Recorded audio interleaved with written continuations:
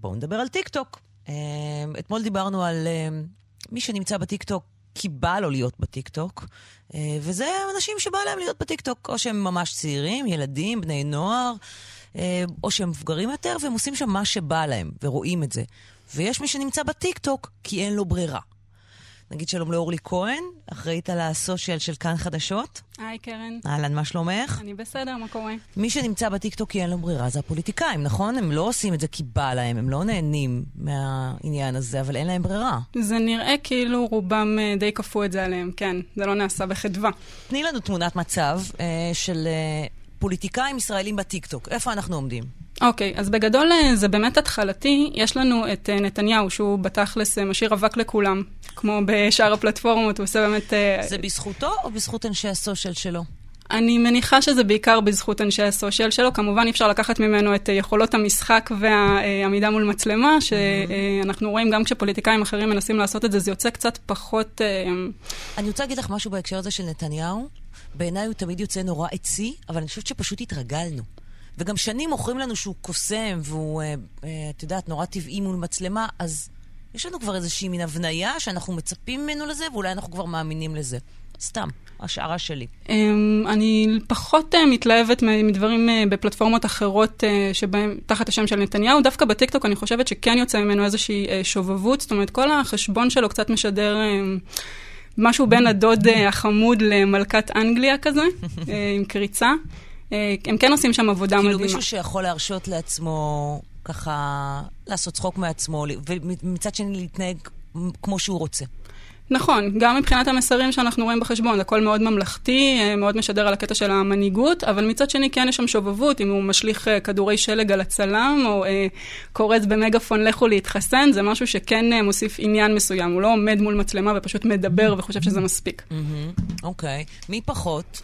מי עוד שם, ואיך הוא יוצא? אז נעבור כזה בקצרה, כי גם אין הרבה. יש את נפתלי בנט, יאיר לפיד ובני גנץ, שהם בגדול החשבונות הפעילים. מעבר לזה, יש את גדעון סער נוכח בטיקטוק באמצעות החשבון של צעירי תקווה חדשה. אז זה לא ממש תחת השם שלו, וברוב הסרטונים הוא בכלל לא מופיע. ויש לנו את איימן עודה שהצטרף לפני 3 שבועות בסך הכל, הוא העלה 4 סרטונים, לא משהו יותר מדי בולט. אגב, כשאתה סתם גולל בטיקטוק, יש נוכחות ערבית לא מבוטלת, של דוברי ערבית, של יוזרים ערבים, זה קיים. נכון, חד משמעית. גם מבחינת לייבים, גם מבחינת הנוכחות שלהם בפלטפורמה עצמה, זה משהו מורגש. כן. אוקיי, אז איך בנט? כן, בטיקטוק? האמת שבנט יחסית בסדר, לפחות לעומת האחרים שהם לא נתניהו. הוא התחיל בסך הכל בתחילת פברואר, זאת אומרת, החשבון שלו לא קיים הרבה זמן, והוא כן הגיע למספרים לא רעים. לבנט יש גם את החיזוק מהבן שלו, יוני בנט, שהוא מאוד פעיל בפלטפורמה, עם 1,000,000 לייקים על התכנים שלו במצטבר. יוני בנט זה הבן שעשה את המסיבה הלא חוקית? כן. הבנתי. גם על זה הוא העלה סרטון לטיקטוק? לא שאני ראיתי. אוקיי. בינתיים. אבל כן, אצל בנט זה גם המון, הוא מאוד מתחזק את הקטע הזה של הקרב בינו לבין הבן שלו, בואו נראה מי יותר מצליח, למי שיותר עוקבים. בינתיים כמובן אין כל כך מה להשוות בין הנתונים שלו לבין הנתונים של יוני בנט, אבל הוא מנסה, והוא כן דווקא... בוא נגיד שבנט לעומת האחרים, אולי הוא ולפיד היחידים שבאמת מנהלים איזשהו קמפיין בטיקטוק. יש המון, מתייחסים לעצמם כמו מועמדים, ואצל נתניהו זה דווקא משהו שהוא לא קיים. זאת אומרת, המילה בחירות באיזשהו מקום לא מוזכרת. כן, ואז הוא משתמש בזה בעצם באופן הרבה יותר מעודן ו-not in your face. אני לא עושה לכם עכשיו קמפיין מול העיניים, אני סתם פה בשביל להיות פה. וזה לכאורה אז נראה יותר טבעי. טוב, בואי נצרף לשיחה שלנו 2, שלום לטל אלכסנדרוביץ', מנכ"לית בן חורין אלכסנדרוביץ' אסטרטגיה ותקשורת, אהלן. בוקר טוב. ובוקר טוב לדוקטור לירז מרגלית, חוקרת התנהגות בעידן הדיגיטלי, המרכז הבינתחומי. היי, בוקר טוב. טל, למה הם הגיעו לשם? הם הבינו שאין להם ברירה, וגם אם הם לא נורא מוצלחים במה שהם עושים, זה מסוג הדברים שבאים אנשי הסושיאל ואומרים, אין לך ברירה, אתה חייב שיהיה לך טיקטוק? בכל בחירות יש את הבאזוורד החדשה ואת הענף החדש שצריך להצטרף אליו, ובעצם מי שהיום מנהל תקשורת גם בערוצים הישנים, שזה לצורך העניין הערוץ שאנחנו מדברים בו, אבל גם ישירות מול הציבור בכל המדיה הדיגיטלית, וכל פעם מצטרף כלי חדש, הוא לא מייתר את הקודם, הוא בשפה טיפה אחרת, צריך להבין בכל כלי איך לדבר אותה, מי הקהלים היותר ממוקדים של אותה פלטפורמה, ושם להעביר את המסרים ולהיות בה. היתרון של Buzzword, שהיא מייצרת גם שיח מעבר לשיח עצמו. כלומר, מעבר לזה שברשתות של הטיקטוק היום, בעיקר צעירים, אגב, לא רק עד גיל 17 נמצאים שם, ממש לא. 35% מהחבר'ה שם זה 18 עד 24, וראיתי ש20% 25 עד 34, זאת אומרת, נמצאים שם אנשים, אבל זה גם מייצר את השיח על.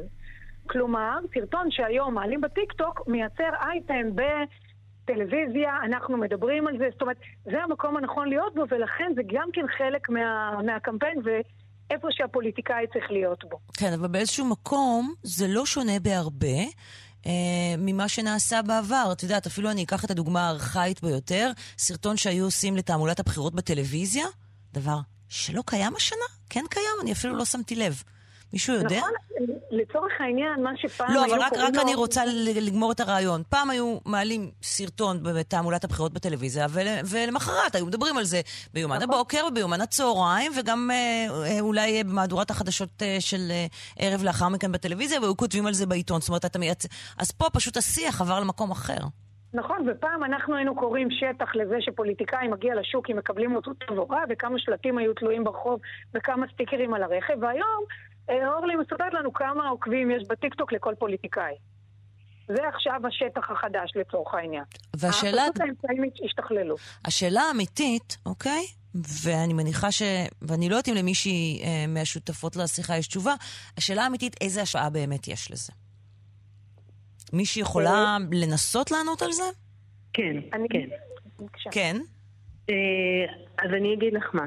בסוף השאלה היא, אז מתבקשת לצורך העניין, זה אוקיי, אבל להרבה מהאנשים בטיקטוק אין זכות הצבעה. אז אני אגיד ככה, אני אגיד שני דברים. קודם כל, אם אנחנו יודעים להעביר את המסרים... רק נגיד שזאת דוקטור לירז מרגלית שעונה. נכון. בבקשה. אז תראי, לרוב פוליטיקאים הם משדרים חזות רצינית, מעונבת, לפעמים גם בוטה. טיקטוק זה המקום הטוב ביותר לשתף תוכן שהוא קליל, הומוריסטי, שייתן זווית אחרת, ובעיקר, ואני רוצה להדגיש את זה, אנושית יותר. זה דבר חשוב מאוד בכל קמפיין, והשימוש בפלטפורמות האלה ככלי לגיוס ותמיכה, הוא חשוב לכל מועמד שרוצה לשמור על קשר עם הבוחרים שלו. עכשיו, האפליקציה הזאת אומנם מזוהה עם הקהל הצעיר, שרובו ללא זכות הצבעה, אבל עדיין בני נוער, בין 16 ל-24, מהווים 40% ממשתמשי טיקטוק, זה קהל ששווה להתאמץ בשבילו. יש לקהל הזה המון השפעה על ההורים ובני המשפחה, ואני אגיד לך יותר מזה, אנחנו נמצאים פה במערכת בחירות, שאחוז המתנדנדים בה מעולם לא היה כל כך גבוה. האנשים עד היום עדיין לא יודעים למי יצביעו. ולכן כשקורה מצב עניינים כזה, גם בגלל הקורונה, בעיקר בתקופת הקורונה, אז ההשפעה שלנו, קבלת ההחלטות שלנו, הולכת לגורמים בסביבה, הולכת לגורמים פסיכולוגיים. אנחנו מנסים לייצר סוג של יוריסטיקות. ולכן אם אנחנו נדע, אם המועמד ידע איך לבוא ולהשפיע בטיקטוק, הוא יצליח לבוא ולייצר שינוי עמדות, כי מה שאנחנו צריכים כרגע זה את המקום האישי. הרי הקורונה מנעה מאיתנו, בגלל הסושיאל דיסטנסינג, בגלל כל ההשפעות שלה, היא לא נתנה לנו בעצם להיות באינטראקציות, והאינטראקציות בטיקטוק, אם אנחנו נסתכל באמת על מה שנתניהו עושה והוזכר פה, הן מאוד מאוד אנושיות, מאוד בגובה העיניים, מאוד כלילות, ולכן יש להם הרבה השפעה, ואני אגיד יותר מזה, מעבר להשפעה עקיפה על ההורים, חיילים נמצאים שם. והחיילים אנחנו רואים, אני יכולה לראות מגמה מאוד ברורה, שמרגע שנתניהו הגיע לטיקטוק, אחוז החיילים שמצביעים, שמעידים שהם הולכים להצביע לנתניהו, עלה בצורה משמעותית. עד כדי כך, את אומרת עד כדי כך. כלומר, יש כאן, מבחינתו של נתניהו, יש כאן מיקוד בפלח אוכלוסייה מאוד מאוד משמעותי, שמאוד נמצא בסוג הזה של הרשת החברתית של טיקטוק, והוא מגיע אליהם. עכשיו, אמרה אורלי יפה שהוא בכלל לא עושה קמפיין, הוא לא מדבר בכלל על פוליטיקה, אבל את אומרת, זה לא משנה, זה עובד. זה עובד מצוין, להפך, זה עובד הרבה יותר טוב, כי מה קורה? כשאני מסתכלת על זה כמו מועמד, זה לשווק מוצר לכל דבר ועניין. עכשיו, אני רואה שכשיש פרסומות שהן מאוד בוטות, אז מנגנוני ההגנה אוטומטית מופעלים אצלנו. אפילו אני אתן לך דוגמה מאוד פשוטה. כשנתנו לאנשים להסתכל על תמונה של מדבר, לעומת סיגריות שכתוב עליהם קאמל במפורש, שזה באמת הפרסומת שלהם זה הגמל, אנשים קנו הרבה יותר סיגריות של קאמל, לא שאני מודדת אנשים לקנות סיגריות חלילה, אבל קנו הרבה יותר שלא הראו להם את הכתוב קאמל. ובדיוק על אותו עיקרון, כן, כי מה שקורה, אנחנו בעצם מאוד מאוד רגישים לכל מבול הפרסומות והמסרים שיש אלינו מכל עבר. זאת אומרת, זה גורם לנו להתנגד אליהם באיזשהו מקום. בדיוק, זה מפעיל את כל הטריגרים ומנגנוני ההגנה, וברגע שאין, ובגלל זה גם ביבי פועל, אפילו בסוג של גאונות, אני אומרת, כי הוא בכלל לא מדבר על בחירות, הוא רוצה בטובה של האנשים, הוא רוצה לעודד אותם ללכת להתחתן, הוא רוצה שהם ישמרו על כושר, הוא רוצה שהם יקראו ספרים, הוא ממש מעודד אותם לקרוא ספרים, ואז את לא יכולה להפעיל פה אפילו בצורה פסיכולוגית, לא מופעל פה שום מנגנון הגנה, ולכן זה כל כך אפקטיבי, וזה מה שלצערי רוב המועמדים לא מבינים, שהדרך העקיפה היא הרבה יותר יעילה וגם חודרת הרבה יותר לזיכרון, כי כשאני מסתכלת באמת ושואלת מה זכרתם מקמפיין מסוים, הם יזכרו הרבה יותר מסרים שפונים לרגש ורוצים בטובתם, מאשר מסרים שיווקיים של בואו תצביעו אליי, כי אין מועמד אחר מתאים. אני רוצה לשאול אותך עוד שאלה בהקשר הזה, דוקטור מרגלית. אנחנו מדברות פה הרבה על ההתמכרות לרשתות. והצורך שלנו, את יודעת, בחיזוקים האינסופיים האלה. איך הטיקטוק עובד מהבחינה הזאת על המנגנונים שלנו? אז וואו, הטיקטוק זה ממש אבולוציה של כל מה שבא לפניו, כי אם בפייסבוק אנחנו ראינו שיתוף של תכנים, ואז באינסטגרם ראינו שיתוף של תמונות, אז כאן יש ממש אמצעי לביטוי עצמי באמצעות הסרטונים. כלומר, זה לא רק לצפות בסרטונים, אנחנו רואים בצורה די מדהימה, שאפילו אני חייבת להגיד לך, הפתיע גם אותי, שאין כבר את הדגש על האטרקטיביות המאוד גדולה שיש באינסטגרם. שום דבר, כן, זה אפילו יכול להיות מכוער, גס. ממש, ואפילו אני מצטערת להיות בוטה, אבל גם אנשים או ילדים או בני נוער שלא היו נתפסים בינינו כהכי מקובלים, כאן הם יכולים להיות עם מאות אלפי עוקבים, כי באמת יש פה איזושהי דרך לבטא את היצירתיות, אבל יש פה יותר מזה, אנחנו לא אחראים על הפיד, כלומר את מרכיב השליטה שבו אנחנו לקחו מאיתנו, ואז... אבל אני אגיד לך גם עוד משהו, אוקיי? בהקשר הזה, ממש באובזרבציה שלי. אני רק משוטטת שם. אני לא מגיבה, ועדיין אני מרגישה שזה ממכר אותי, שלגלול בפיד הזה יש משהו ממכר. אני רוצה לראות עוד סרטון ועוד סרטון, ומה יהיה בסרטון הבא, ומה יהיה בסרטון הבא. עכשיו זה כלום, אין שם דבר, כן? ועדיין זה עובד עליי. למה זה עובד עלייך? בגלל אלמנט ההפתעה.